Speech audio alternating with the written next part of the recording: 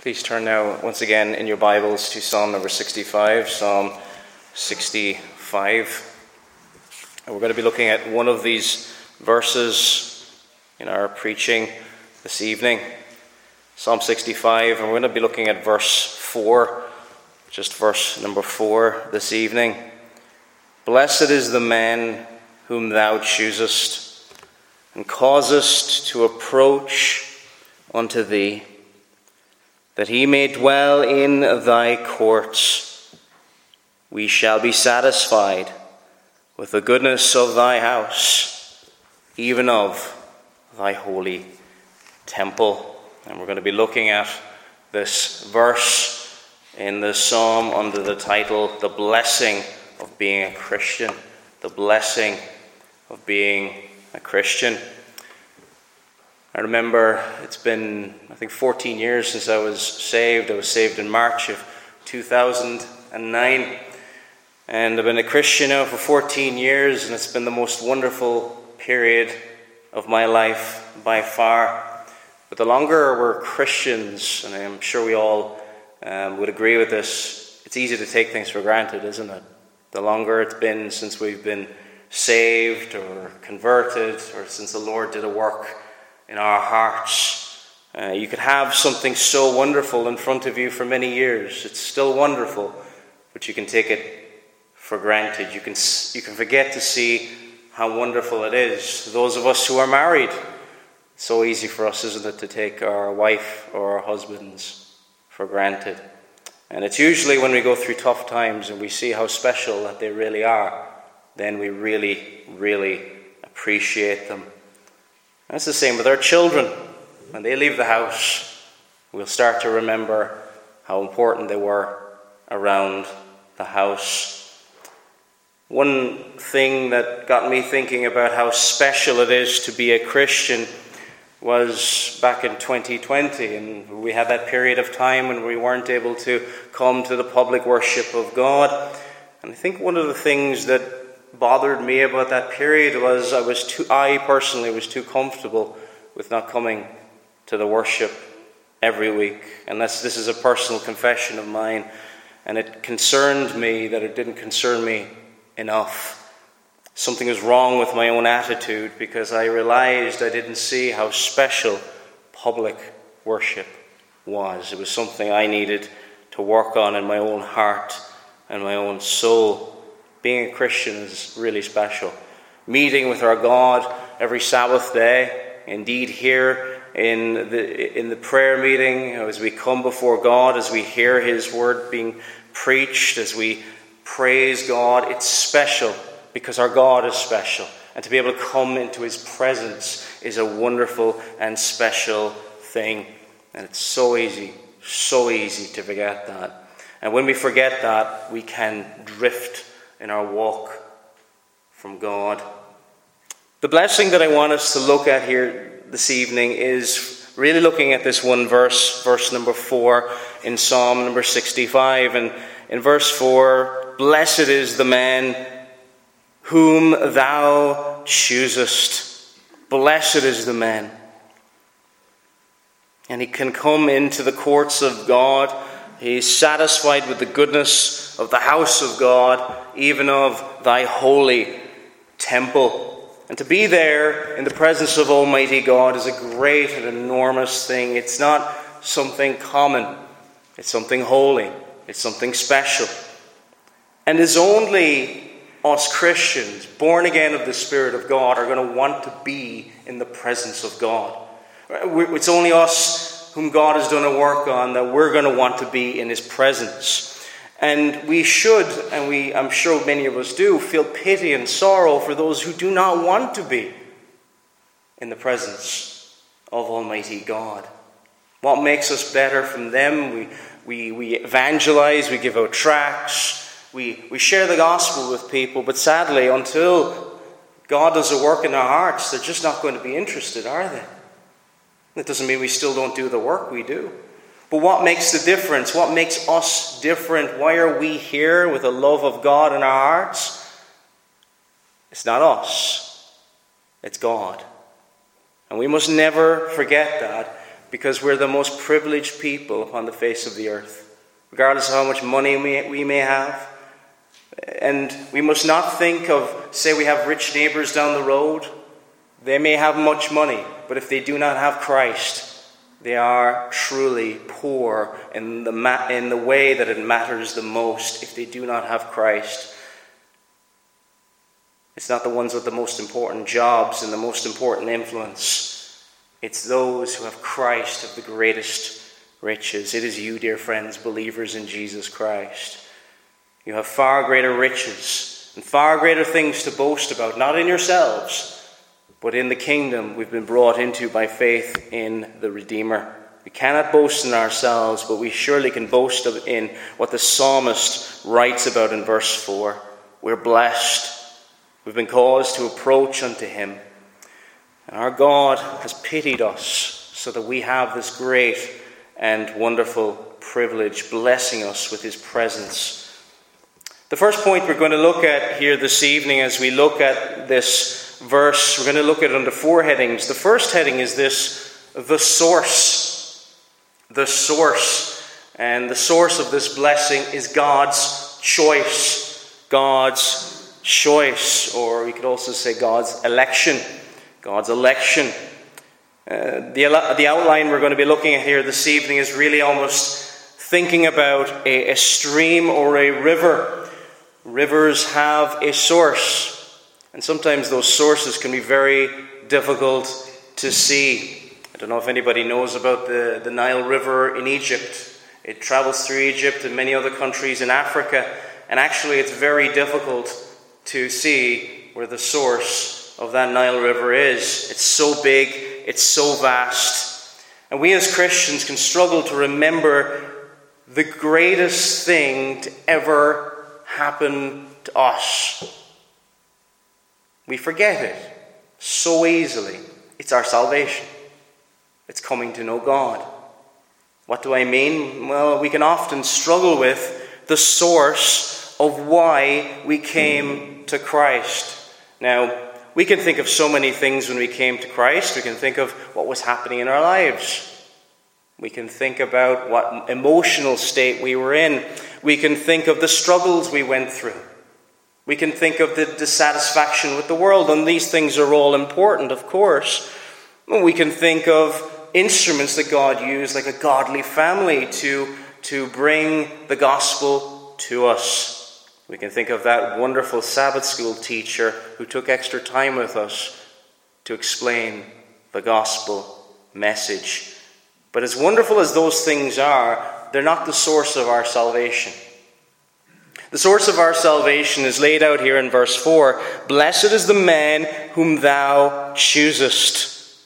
That's God. Blessed is the man whom thou choosest. It's God who chooses. This is God's choice. And when did this happen? Did God look down into future and saying that man will come to me, he will freely, of his own decision, choose me?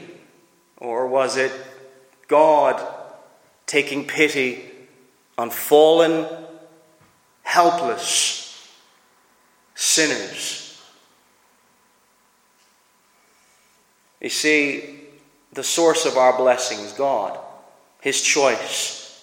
He looked upon you. It was not us. It's so easy to think that man is the difference in salvation. And this is so important that we wrap our minds around, because when we go out and we share tracts with people and we share the gospel with people, what will determine their eternal destiny is not even our efforts. We still try our best. It's God. So often we can think of if they could just wrap their minds around something. Well, dear friends, they need to be born again. They need spiritual life. God's choice, spoken about here, was before the foundation of the world, before he even spoke the world into existence, before there was even time itself. God chose out a people for himself. He chose his people before there ever was anything that we see around us, all the beauty we see around us, there was a time before time began. There was a time when none of this existed. This is why we're here. Do you see that? If you're a believer in Jesus Christ, that's why you're here. It's not because you're smarter than your neighbor. It's not because you were more diligent, because you took the time to read your Bible one day and you trusted. Yes, that's what happened. But why did you? See, dear friends, what the importance of this is that we never ever think we're better than anybody. There are people who will spend an eternity in hell of their own merits, are maybe much better than us. We are undeserving sinners. Why did God choose us? Well, Deuteronomy chapter 7 lays out this for us. Deuteronomy chapter 7, verses 7 and 9. Deuteronomy chapter 7, verses 7 to 9. The Lord did not set his love upon you, nor choose you, because you were more in number than any people, for ye were the fewest of all people. But because the Lord loved you, and because he would keep the oath which he had sworn unto your fathers, hath the Lord brought you out with a mighty hand, and redeemed you out of the house of bondmen, from the hand of Pharaoh, king of Egypt. Know therefore that the Lord thy God, he is God, the faithful God, which keepeth covenant and mercy with them that love him, and keep his commandments to 1,000 generations. But do you see, dear believer in Jesus Christ, the Lord did not look upon Old Testament Israel and say, oh, look how impressive they are. They're so much better than all the nations. Actually, not at all. He said to them, you were because you were more in number. No, for ye were the fewest of all people. There's a sense in which on paper you were the least impressive. But he set his love upon them nonetheless. Why did he love them? Because he set his love, his redeeming, electing, choosing love upon them. Completely undeserved. Completely undeserved. And this is not just the case of Old Testament Israel. Of all the people of God who have been come into the presence of Almighty God, is because God has chosen them. The believer in Christ. And his love brought about this choice. It's not a love we deserve, but it's a love we have received. A love that began before the foundation of the world. And that makes it even more special when we consider the source of this love. Ephesians chapter 1, verse 4. Ephesians chapter 1 and verse 4. Paul, writing under the inspiration of the Spirit of Almighty God. We'll begin our reading actually in verse 3. Verses 3 and 4. Blessed be the God and Father of our Lord Jesus Christ, who hath blessed us with all spiritual blessings in heavenly places in Christ, according as he hath chosen us in him, when? Before the foundation of the world, that we should be holy and without blame before him in love. Before the foundation of the world. That's a pretty special love, isn't it? That's just not just some casual thing. Our God does not change. He is the unchanging and unchangeable one.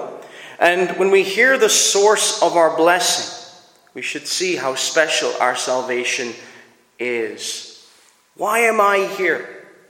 It's a question we should ask ourselves. It's the question every person made in the image of Almighty God should ask themselves, why am I here? Yes, we can think of the shorter catechism, to glorify God and to enjoy him forever.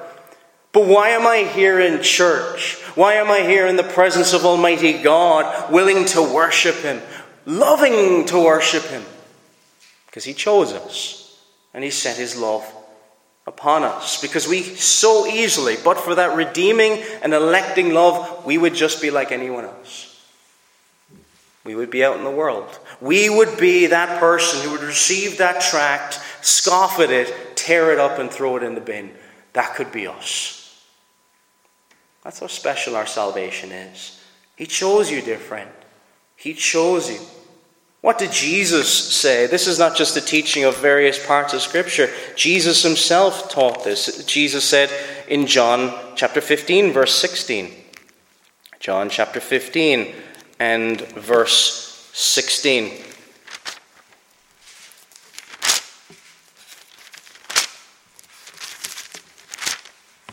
John chapter 15 and verse 16.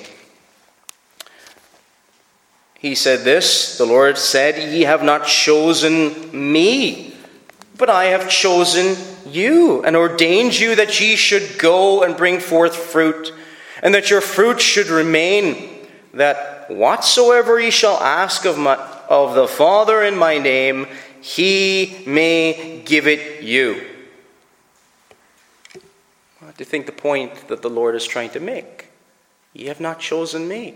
And there's also almost a sense in which the Jews really struggled in the first century to think that they were not better than anyone else. That their lineage, going back thousands of years, was what they were trusting in often.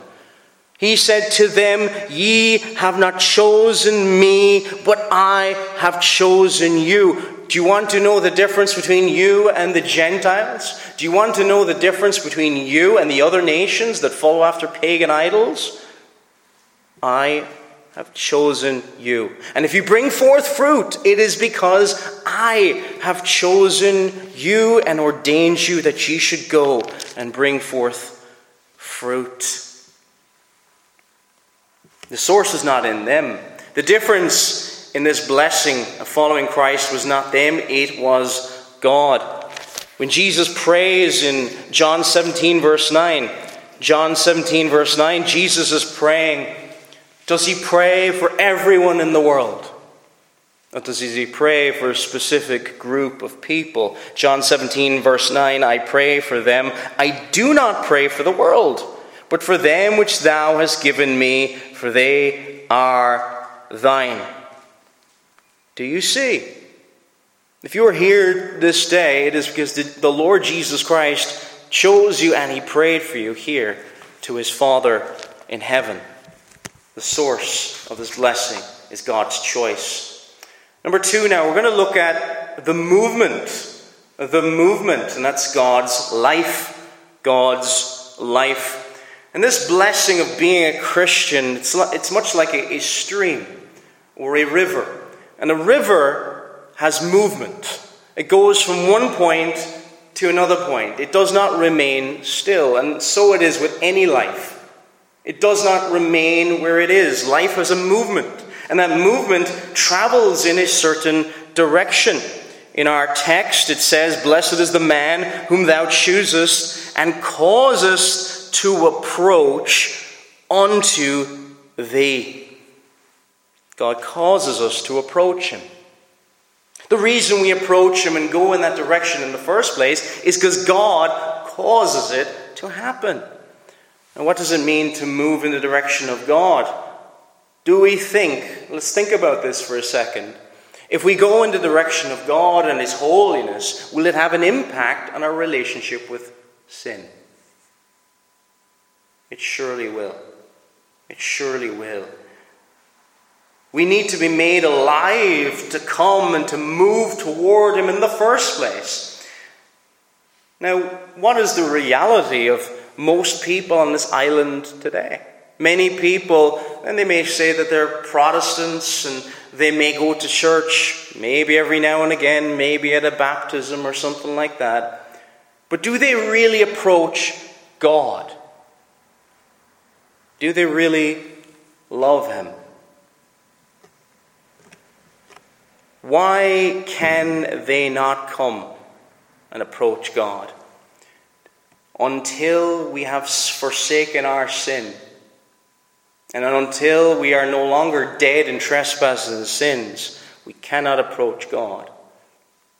You see, if we approach God, as the text says, and cause us to approach unto thee, we are going to leave behind something.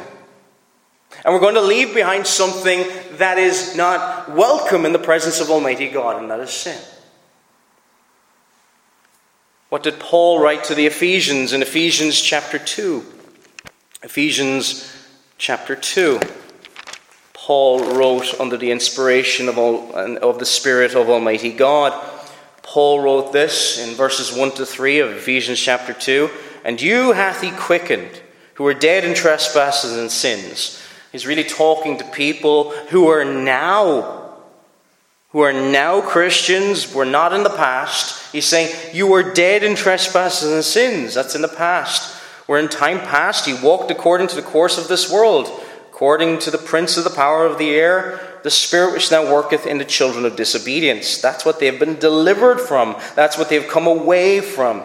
Verse 3, among whom also we have had our conversation, that's our behavior in time past, in the lust of our flesh, fulfilling the desires of the flesh and of the mind, and were by nature children of wrath, even as others. But you see there's a movement away from death. There's a movement away from being dead in trespasses and sins. There's a difference. And as that stream flows, it flows in a certain direction.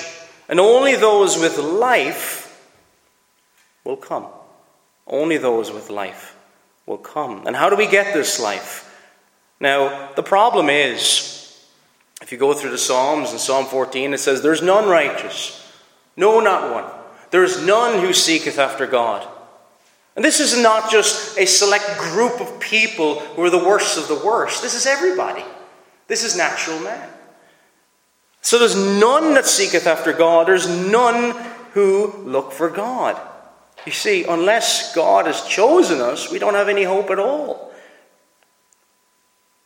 And that they are brought in a time that is pleasing to God to spiritual life. That they would go from being that person who doesn't seek after God to a person who does seek and approaches unto Almighty God. Years ago, some of you may remember the seeker-sensitive movement, it was really a nonsense, a bit of a movement, because the sinner never seeks after God. If somebody's seeking after God, they've been converted. They've been born again of the Spirit of God. Only a saved Christian seeks after God. The mistake that the movement made was that, well, there are some lost people seeking the true God. There may be some discontented lost people who may be more willing to listen to the gospel. Absolutely, and there are people like that. But until they've been born again, they will not approach unto God. Because it's only by faith and by faith alone. Those who hunger and thirst after righteousness are those spoken about here that are caused to approach unto God. Because unless they have this life, and Jesus described it himself this way, I am the truth, the way, and the life. Without Jesus, you don't have life. Life is only found in Christ. And only those made alive by Christ, by the Spirit of Christ, will ever cause to approach unto God. See, this stream, it starts from the source of God, chosen by God to flow in the direction of God. He begins it, but He is the final, ultimate, wonderful destination. He is that life. His life leads to Him. You see, our God is not a means to an end. He is the end itself. So often in salvation, people can describe the gospel and say, yeah, I did that years ago, I'm fine now. The gospel message is the most wonderful message for the Christian. He's never going to outgrow it. And he's never going to say, I'm done with that. That's what's wonderful about being a Christian. You are coming to God. Your desires toward God. Your movement in your life. You may have setbacks. You may backslide for time. But your general overall movement of your life from the point of once you've been born again will be toward God. Toward God. Before your movement toward God, the trend of your life was death. It was a wide river, a dangerous river, a deceptive river which drowns many victims. It is a river that flows in the direction of death and the direction of hell. However, wonderfully, God has something far greater for you. A change in direction from death to life, from sin to righteousness, from misery to joy in Christ. And I know in the Bible it does not promise an easy ride. It doesn't. But even in the midst of horrible hardships, there's joy. To the world, that makes absolutely no sense. But to the Christian who finds joy in the midst of trial and challenge, it makes complete sense. That peace that passes all understanding. Have you been made, dear friends, to approach unto God? It is by faith that we approach unto God.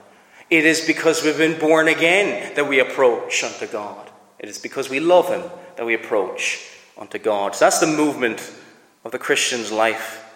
Number 3 now, the place. Well, you're moving from a place to another place. So number 3 now, the place, God's nearness. God's nearness. I don't know about you, but when people go on holidays, and what do they like to do? We like to go somewhere different, don't we? We want to get away from the house, and we want to often travel to a place where we don't have to tidy it for a while, and the place is nicely kept, and it's relaxing, somewhere different. It's nice to have a break and go from one place to another place. To go maybe from our slightly messy house at times to somewhere really nice. Well, dear friends, when we come to Christ, we come from a place of squalor and mess to a place of royalty at the sight of God.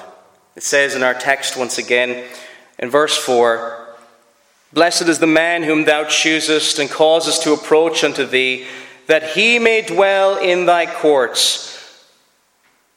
We shall be satisfied with the goodness of thy house, that he may dwell in thy courts." Thy courts. The place of the Christian is nearness to the King of Kings and the Lord of Lords. Now, think about this. Is it a place of mess?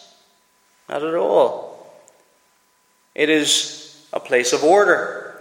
It is a place of beauty. It is a place of joy. It is a place of justice. It is a place of righteousness.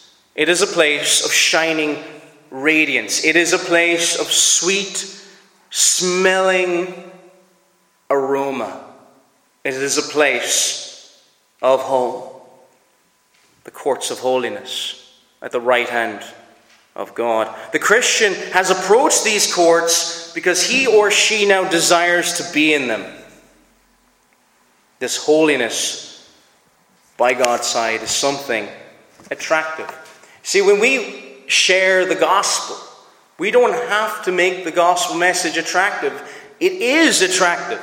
The problem is fallen sinners don't see it that way.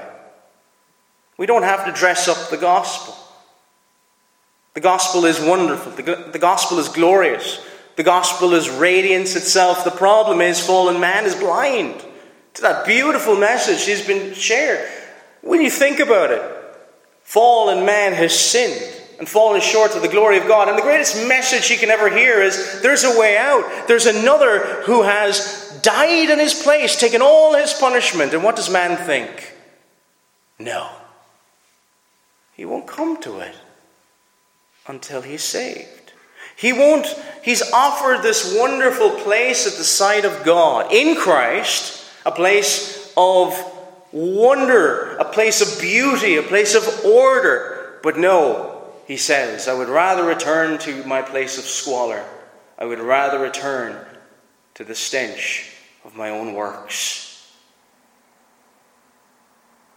You see, friends, the sight of God is heaven itself. That's the blessings of being a Christian. Now, we have tastes of we have tastes of heaven today. He has given us His Holy Spirit. He has given us tastes of it.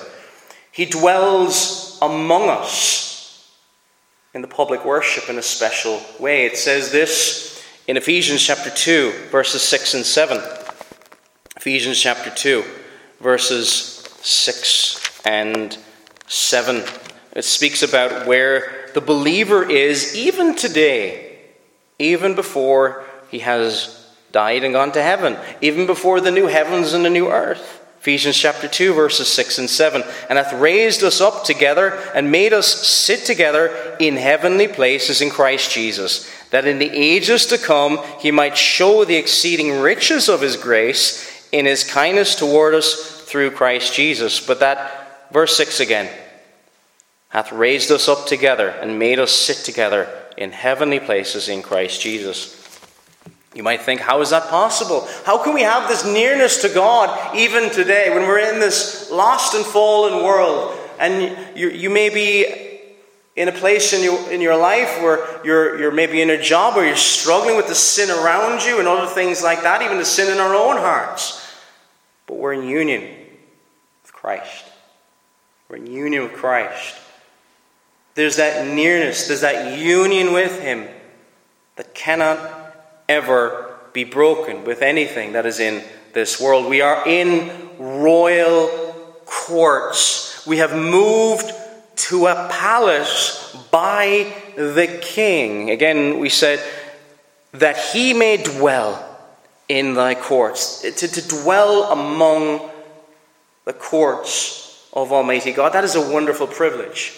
One way of thinking about this wonderful privilege might be the book of Esther.